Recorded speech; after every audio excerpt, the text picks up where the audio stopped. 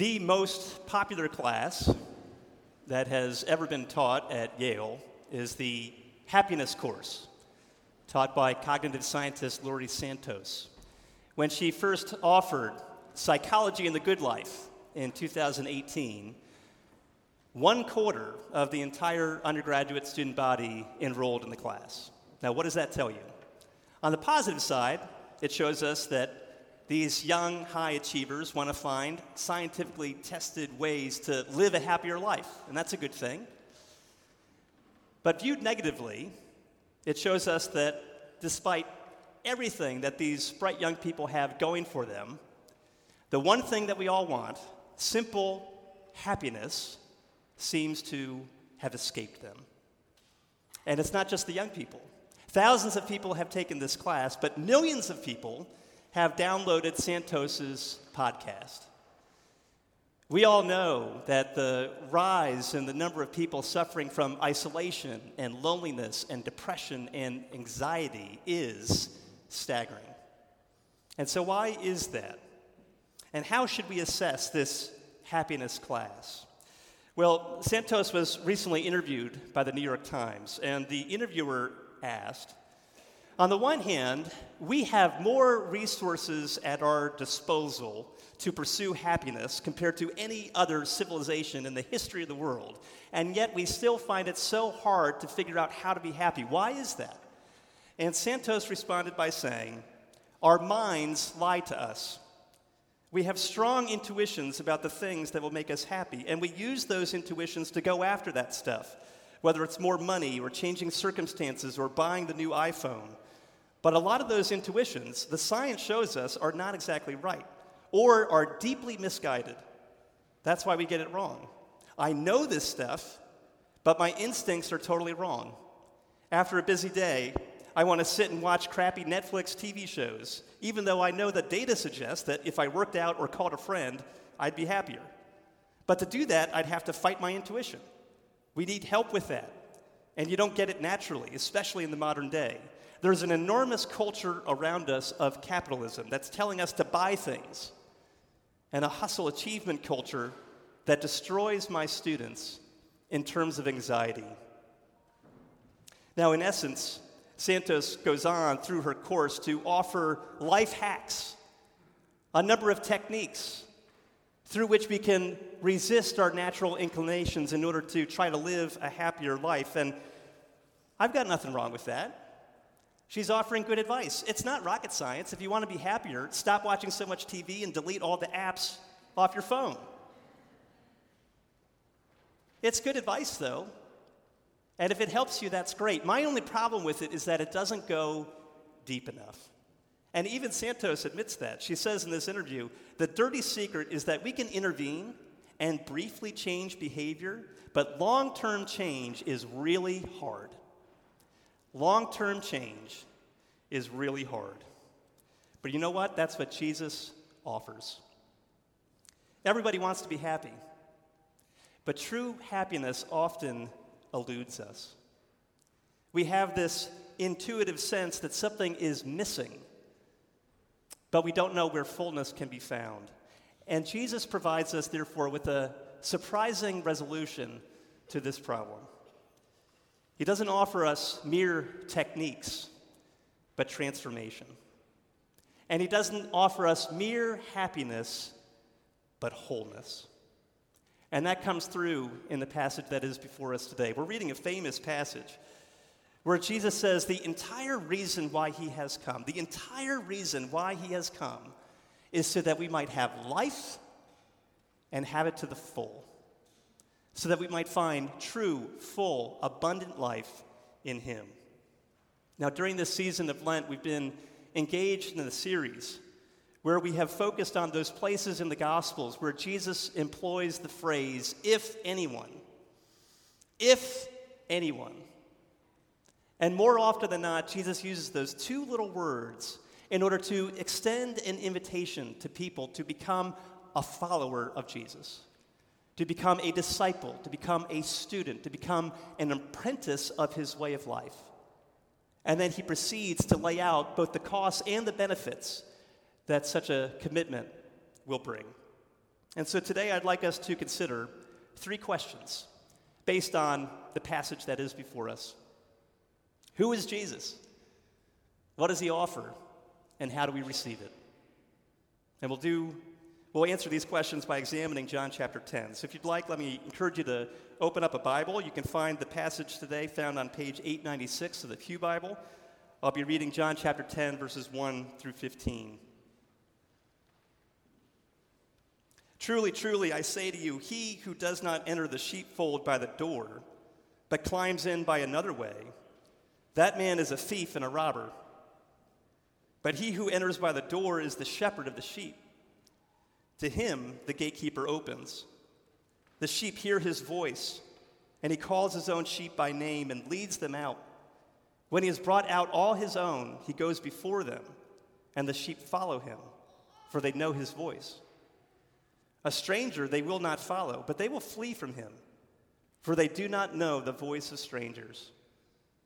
This figure of speech Jesus used with them, but they did not understand what he was saying to them. So Jesus again said to them, truly, truly, I say to you, I am the door of the sheep. All who came before me are thieves and robbers, but the sheep did not listen to them. I am the door. If anyone enters by me, he will be saved and will go in and out and find pasture. The thief comes only to steal and kill and destroy. I came that they may have life and have it abundantly.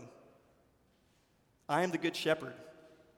The good shepherd lays down his life for the sheep. He who is a hired hand and not a shepherd, who does not own the sheep, sees the wolf coming and leaves the sheep and flees, and the wolf snatches them and scatters them. He flees because he's a hired hand and cares nothing for the sheep. I am the good shepherd. I know my own, and my own know me. Just as the Father knows me, and I know the Father, and I lay down my life for the sheep. This is God's word. It's trustworthy, and it's true, and it's given to us in love. So the first question, who is Jesus? Well, Jesus offers a number of suggestive metaphors in this brief little passage. He piles one metaphor on top of another, but for the moment, I'd like to simply focus on one, the metaphor of a door. Jesus says, I am the door. Doors are almost universally evocative symbols. You can think of the wardrobe in the Narnia series, or the small little door at the bottom of the rabbit hole in Alice in Wonderland, or platform 9 3/4 in Harry Potter. Doors capture our imagination. We sense almost instinctively that doors are not merely barriers, but rather they are portals through which we can be transported into another world. Doors are the means by which a whole new world can be opened up before us. I find it fascinating that the best-selling book series in the history of the world is Harry Potter. The series has sold over 500 million books. It's been translated into 80 different languages. And here we are living in the 21st century. We're modern people. We believe that human beings have grown up. We don't need fairy tales or superstition. We don't believe in miracles or the supernatural anymore. What you see is what you get. We're supposed to approach life with this cold, detached rationalism. There's a natural explanation for everything. And then here comes J.K. Rowling, introducing this world filled with wizards and magic, fantastic creatures and secret powers. And what I find so intriguing is that the world that she creates doesn't exist in some other separate place, far beyond the real world in which we live. No, the world that she creates exists within this one. All of this magic and sorcery, it's all happening underneath our noses. But if you're a muggle, if you're a non-magical person, you can't see it, you can't perceive it. So she creates this world within the one in which we live, and thousands of readers around the world can't get enough of it. And so what does that tell you? To me, it says that we cannot suppress the feeling that there must be something more. There must be something more to the world in which we live beyond what we can see and what we can touch, beyond what we can weigh and measure. Maybe there really is a whole nother dimension to life that overlaps and intersects with this one in which we live, if only we had eyes to see it. And that is what Jesus is suggesting in this passage. He's not only saying that there is a door to a whole nother dimension to life, but rather he is the door. He's the access point. He is the way we enter into the world that lies beyond us. So if we take a closer look at the imagery that Jesus employs here, we see that he starts out by talking about the door of a sheep pen. Now, in the ancient Near East, a sheep pen was often a large courtyard that might have been near or even bordering a house. It would have been enclosed by a stone wall, perhaps with briars growing on top, which would have served like natural barbed wire. And the proper way to enter the sheep pen would be through the door. The only reason why you would come in through some other way, the only reason why you would climb over the wall to get into the sheep pen is if you were a thief or a robber. You come in covertly in order to steal the sheep and to do them harm. But Jesus is suggesting he's not a fraud. He's not a thief or a robber. No, he is the real deal. He's the shepherd of the sheep. Therefore, he enters through the door. And in fact, he says he is the door. But the door to what? Which brings me to our second question. What exactly does Jesus offer? And the answer is everything. Or at least everything that really matters. And this brings us to the very heart of the passage. Here in verses 7 through 10, Jesus says, "Truly, truly, I say to you, I am the door of the sheep. All who came before me are thieves and robbers, but the sheep did not listen to them. I am the door. If anyone," there it is, if anyone enters by me, he will be saved and will go in and out and find pasture. The thief comes only to steal and kill and destroy. I came that they may have life and have it abundantly. If anyone enters by me, he will be saved. Now, do you see that? Jesus does not merely offer happiness, but wholeness. If you want to experience true life, real life, full life, the abundant life, the kind of life that we long for, the kind of life that we dream of, the only kind of life that we want to have, well, then there's no other place to find it than in Jesus. And Jesus says something very similar in John chapter 17, verse 3. He says, "This is eternal life. This is eternal life, that they know you, the only true God, and Jesus Christ, whom they have sent." Knowing God is the key to eternal life. There's no other way to find the full life, the abundant life outside of him. And this is not some kind of cold, distant, detached, rationalistic kind of knowing. No, this is the kind of knowing that is close and personal and intimate and committed. Knowing God is the key to eternal life, and eternal life begins now.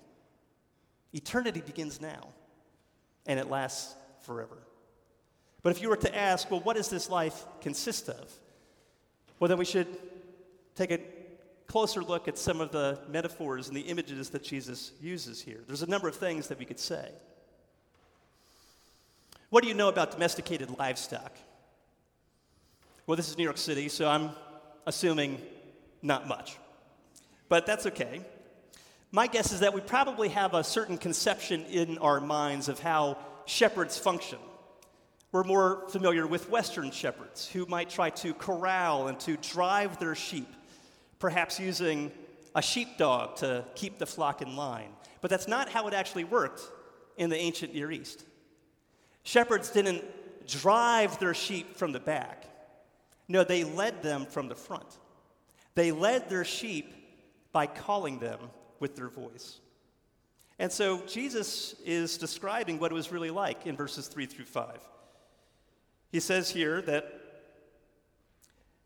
the sheep hear his voice, and he calls his own sheep by name and leads them out. When he has brought out all his own, he goes before them, and the sheep follow him, for they know his voice. A stranger they will not follow, but they will flee from him, for they do not know the voice of strangers. When Jesus uses this imagery, he's not being poetic here. This is actually how it worked in the ancient Near East. There's an author named Gary Burge who tells the story of a Palestinian woman who lost her husband in the conflict with Israel years ago. And as a result, all of her livestock, all of her sheep were confiscated.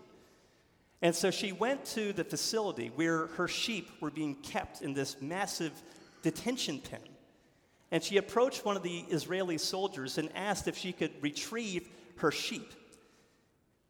And the soldier pointed to the pen that was filled with hundreds of animals and said it would be impossible for her to separate her sheep from the rest. But she pleaded with him, and she said if she were able to separate her sheep from the rest of the livestock, could she keep them? And he said yes, reluctantly and hesitantly. And at that moment, her young son drew out a small reed flute and began to play a very simple tune over and over again. And as this boy plays this flute, some of the heads of the sheep pop up to listen above all the other livestock. A soldier opens the gate, and these sheep make their way through this detention pen and out the gate, and then they follow this boy all the way home. And Jesus is saying, this is what it means to be a follower of Jesus. You hear his voice, you recognize his voice, and you follow his voice. And so my question for you this morning is, what is the primary voice in your life right now? What is the voice that directs and controls you? It could be the outer voice of social acceptance. It could be the inner voice of self-critique. Do you spend more time listening to the voice of social media or cable TV, or do you listen to the voice of Jesus? What is the primary voice that influences you? Are you listening to the voices of strangers, or are you listening to the voice of Jesus? See, Jesus promises us that if we listen to his voice, he will lead us in and he will lead us out. And what is that supposed to represent? Well, to be led into the pen means to be led into a place of security and safety, and to be led out is to be led into a place of freedom and mission. And isn't that what we all want? We want to be secure. We want to know that no matter what life might throw at us, we're going to be okay. We're safe. We might experience hardship and suffering, but ultimately, no harm can befall us, not ultimately. We want to know that we're secure no matter what. And at the same time, we want to be free. We want to be able to identify and to utilize our gifts to make some difference in the world around us. We want to know that our lives count for something. And we want to be part of something that is significant and meaningful. And that's what Jesus offers. Both security and safety, as well as freedom and mission. And oftentimes it seems to us like we can't have both. We can either have one or the other. We can be secure, but we have to give up freedom. Or we can be free, but then we have to give up some of our security. But Jesus says, no, you can have both. In me, you can be both secure and free in this life and in the next. But if that's the case, well, then how do we get it? How do we receive this full, abundant life that Jesus came to give? Well, there's only one place. There's only one place where we'll find it. If anyone enters by me, he will be saved. There is no other way. A lot of people bristle at this language. How can Jesus be so exclusive? We would prefer it if there were multiple ways into the full, abundant life. Because then we could allow for diversity of even contradictory opinions, or we could make room for all kinds of different lifestyle or behavior choices. We don't want anything to place a curb on our thoughts or boundaries around our actions. We want to do whatever we want. We want to think whatever we want. But Jesus says it doesn't work that way. Famously, in his Sermon on the Mount, Jesus said that there's really only two paths. There's only two paths in life. And therefore, you've got to make a choice. One leads to destruction. Only one leads to life. So he says, on the one hand, there is the easy path. And why is the easy path easy? Because the gate, the point of entry, is wide. It's broad. Anybody can walk through it. It doesn't require anything of you. You don't have to leave anything behind. And that's why so many take it. But Jesus says the problem is, though the way is easy and the gate is wide, it leads to destruction. But then on the other hand, the other way is hard. And why is it hard? Because the gate, the point of entry, is narrow. It's easy to miss. You got to look for it in order to find it. And in fact, that gate is so narrow, it's a little bit like the turnstile at a subway entrance. You can't take your luggage through there with you. No, you have to leave behind your preconceived ideas and notions and commitments. You have to forsake lesser loves and loyalties in order to pass through this gate. And like that turnstile, you can only go through one person at a time. You have to go through. You have to make that choice. But Jesus says, though this way is hard because the gate is narrow, this is the path and the only path that leads to life. And this is what separates Christianity from every other religion, every other philosophy in the history of the world. Every other founder of a religious movement was self-effacing, or at least they tried to be, but Jesus was self-advancing. Every other religious teacher or philosopher would effectively say, look, this is the way. This is the path as far as I can perceive it. There's the door. But Jesus says, I'm the way. I'm the path. I am the door. Enter me. He is the only way to the life that we seek. And the reason why there's only one way to life is because there's only one person who did what Jesus did. Jesus isn't trying to be exclusive for the sake of exclusivity. No, Jesus has done what only God can do. And that is why he's the only door to the life we seek. And that's why this metaphor of the door gives way to the metaphor of the Good Shepherd, which has been standing in the background all along. Jesus says that every other teacher or leader that tries to come in through some other way is a false shepherd. He says quite bluntly, they are robbers and thieves who have only come to steal, kill, and destroy. Now, that's not how they would imagine themselves. Any teacher, any leader would imagine that they have come to enrich people's lives, not to steal, to give life, not to kill, to preserve, not to destroy. But Jesus is saying, in effect, by deflecting people away from Jesus, the result is that people end up stealing, killing, and destroying people's lives, whether they realize it or not. But Jesus, by contrast, is the Good Shepherd. The Good Shepherd who lays down his life for the sheep. Rather than sacrificing the sheep in order to save himself, Jesus sacrifices himself in order to save us. By going to the cross, voluntarily, by laying down his life for us, Jesus has done everything that is necessary, fully and finally, in order to reconcile you in relationship to God, to protect you from the ultimate enemies of sin, evil, and death, and to entrust to you a mission unlike any other you could ever take up. And that's why Jesus offers an utterly unique approach to salvation. Jesus' approach to salvation is unlike anything else in the world because it's all by grace. You don't contribute anything to your rescue. Your salvation does not depend upon whether or not you live a good moral life or whether or not you believe all the right things. It isn't based on your religious observance or your prayers. It doesn't depend upon how strong your faith is or how sorry you feel for your mistakes. It isn't riding on how much you give away or how enlightened you become. No, it's based on what Jesus has done for you, fully and finally, by dying on the cross for you. He lived and died and rose again to do everything that is necessary in order to reconcile you in relationship to God and to restore and to renew the whole world.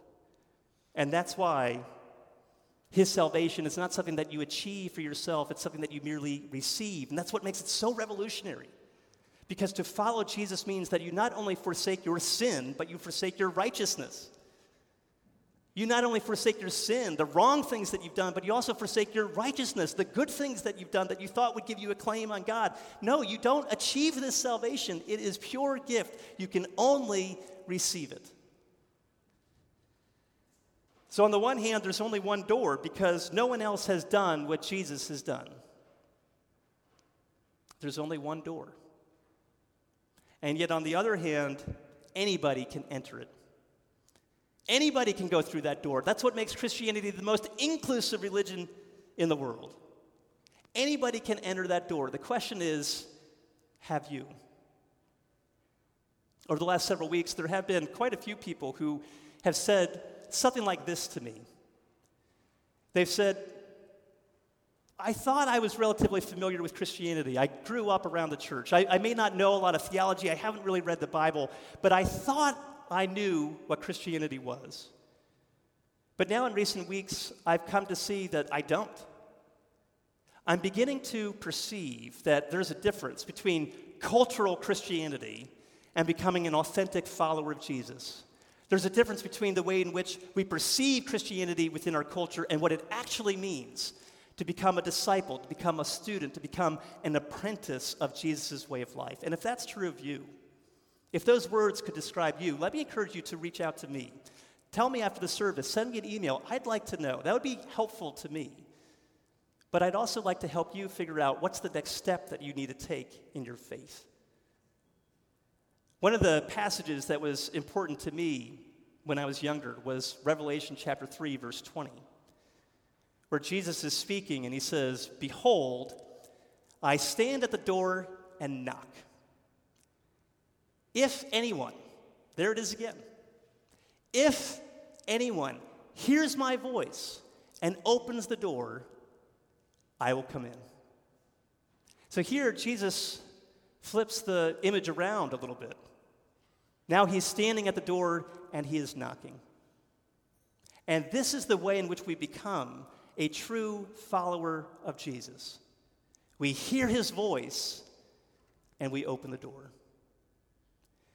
See, the first thing you need to do is you need to hear his voice.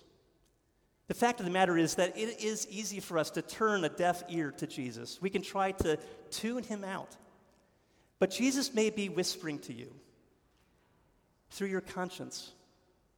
He may be appealing to you through your sense of guilt or shame or emptiness or meaninglessness. He can speak to you through your successes in life, as well as your failures, in order to reveal what's missing. He may be speaking to you through the experience of sickness or suffering or pain or loss. He may be trying to break through to you by showing you that there is so much more to this world than we thought, through the wonder of new birth or through the tragedy of death. But when he speaks to you, he is calling to you to open the door. And you may come to understand that Jesus is on the other side of that door, through a friend, through a pastor, through a book that you read. But when you realize that Jesus is knocking at the door, you must open it. For Jesus has promised that if we open that door by putting our faith in him as Savior and by submitting to him as Lord, well, then he will come in forever and bring us the wholeness and the fullness that we seek. Now, it is a necessary step. That door is closed. It will not open of its own. Jesus will not force himself in order to gain entry into your life. You have to choose to open that door. And this is a personal step. No one can make this choice for you. A parent, a teacher, a minister, A loved one, a friend cannot open that door. You personally must do it. And then thirdly, this is an urgent step. There's no time to waste. If salvation is something that we receive rather than achieve, well, then we don't wait until we're better. We don't wait until we've improved ourselves. No, the best thing that we can do is receive it as soon as possible. There's a line in an old hymn that says, "If you tarry till you're better, you will never come at all." The future is uncertain. You may have no better opportunity than right now. Now is the time.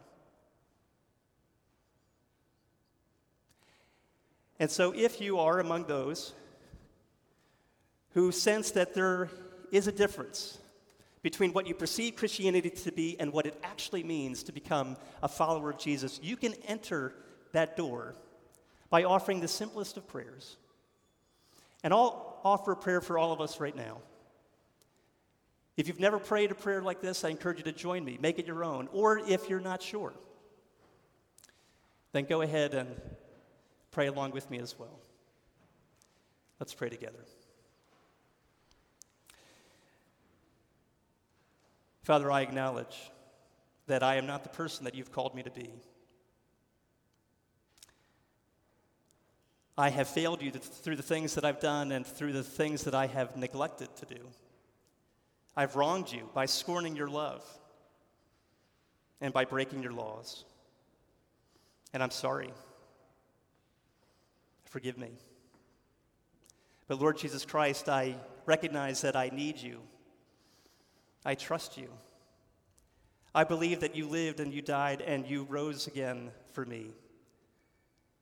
And therefore, I open the door. I invite you to come into my life. Take my emptiness and bring me fullness. Take my incompleteness and bring me wholeness. Forgive me, renew me, restore me. Help me to hear your voice, to open the door, and to follow you wherever you lead. Amen.